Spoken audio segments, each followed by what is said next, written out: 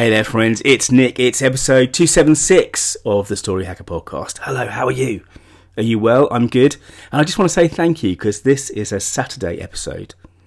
And these are the ones that I don't put out on social media. So I'm going to assume that you're a subscriber. I just want to say thank you so much. The kind of subscriber numbers are the heartbeat of this whole thing. You know, you're the guys that keep me motivated because you come back and listen every day. And it's such a privilege to be able to speak to you. But I'm not going to take up too much of your time today because it is Saturday.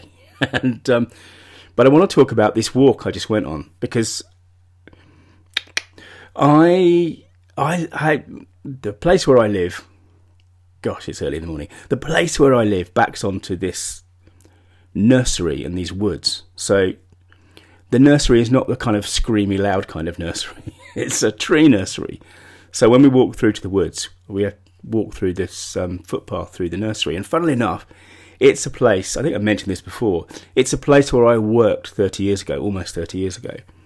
And every time I go through it, I'm reminded about the importance of moving forward, pushing our businesses forward and being ready for things before we need to be ready for things. So I'm sure all over the country, during this time of COVID and lockdown and whatever, I'm sure that there are tree nurseries all over the place who are really struggling, really in trouble. And I don't think that the one next to me is. And the reason is because they have consistently, over the past 30 years, pushed forward the kind of the technology they use to do their job. Now, you wouldn't think that the way we grow trees has changed much in 30 years. But let me tell you why it has. You know, 30 years ago, I used to walk 5 miles from where I was living then to this place, get there at 7 o'clock, and I would be given a list. I and my team would be given a list of all the trees we had to get. So, you know, you'd hope that they would be small, but it would depend. Some of them have been grown on for months or even years. You know, this place is quite prestigious, and you know, we used to dig up trees that were going to like Prince Charles's estate and that kind of thing, you know. So it mattered. And when I say dig up, I literally mean that. We would go and dig them out of the ground, and then we'd have to kind of we had like these squares of Hessian sacking that we'd use to tie around the roots to try and protect the root ball and keep the soil on the roots while they were being transported. So you can imagine, you know, this is really, really labour intensive and hard work. And friends, it's the closest I've ever been to a bronzed god that spring and that summer, because I was doing all this exercise and I was out in all weathers. And now, as I've discussed before, I look a bit more like Buddha. But at least I have Buddha's little smile. Don't you just love that little enigmatic smile that Buddha always has? Anyway, that's a bit of an aside. So when I walk through now, what I see is how much things have changed. So to give you two quick examples. One is every tree in that nursery is individually watered, right? Every tree is on the end of a sprinkler, effectively, and they can turn on a tap depending on the weather, and they can water the whole nursery from a central location. Now think about the infrastructure required to get to that place, and think about the value that it's given them, because they are losing so many less trees. The trees they ship are in so much better condition because they haven't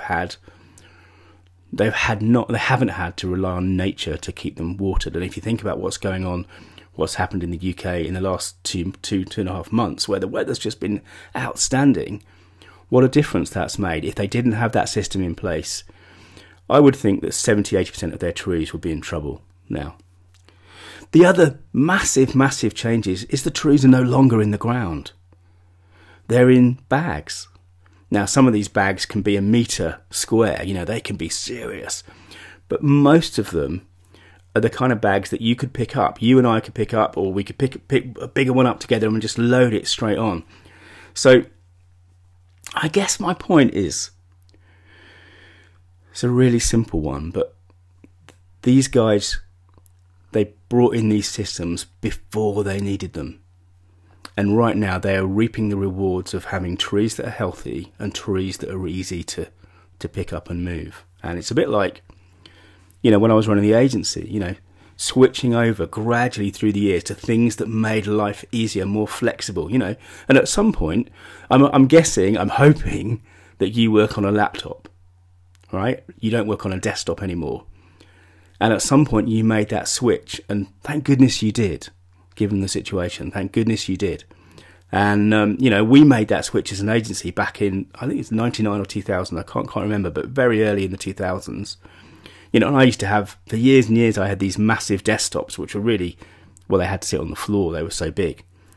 And that movement to a laptop released something. So my question is for you on this Saturday, what's the next thing you need to do? Because even though it feels like life is incrementally getting back to normal and the lockdown is incrementally lifting, I think we need to be, as business people, we need to be practical, we need to be sensible, and we need to understand that actually things from a business point of view are probably going to get worse before they get better.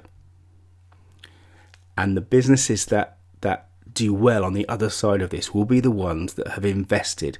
They'll be the ones that put their stuff in bags and have them on the end of an individual hose or whatever. So my question is for you, can you take a few minutes to think about where the business is going? What are your competitors doing? What are the opportunities? Not the fires that are right in front of you, but the 3-month view, the 6-month view, the 12-month view. Because, you know, in 3 months it's going to be here, in 6 months it's going to be here, in a year it's going to be here. And where do we want to be ready to take advantage of what will be, I'm sure, an upswing? But we want to get there in the best possible shape we can. So just taking a few minutes to think about that. Go for a walk through a tree nursery. Because that's the kind of thing that can really inspire us to think about our business in a more long-term way.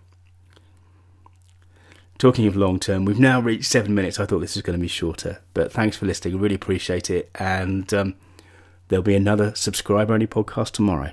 Bye now. Hey, this is Nick. Thanks again for listening. To dig deeper, search for story.business.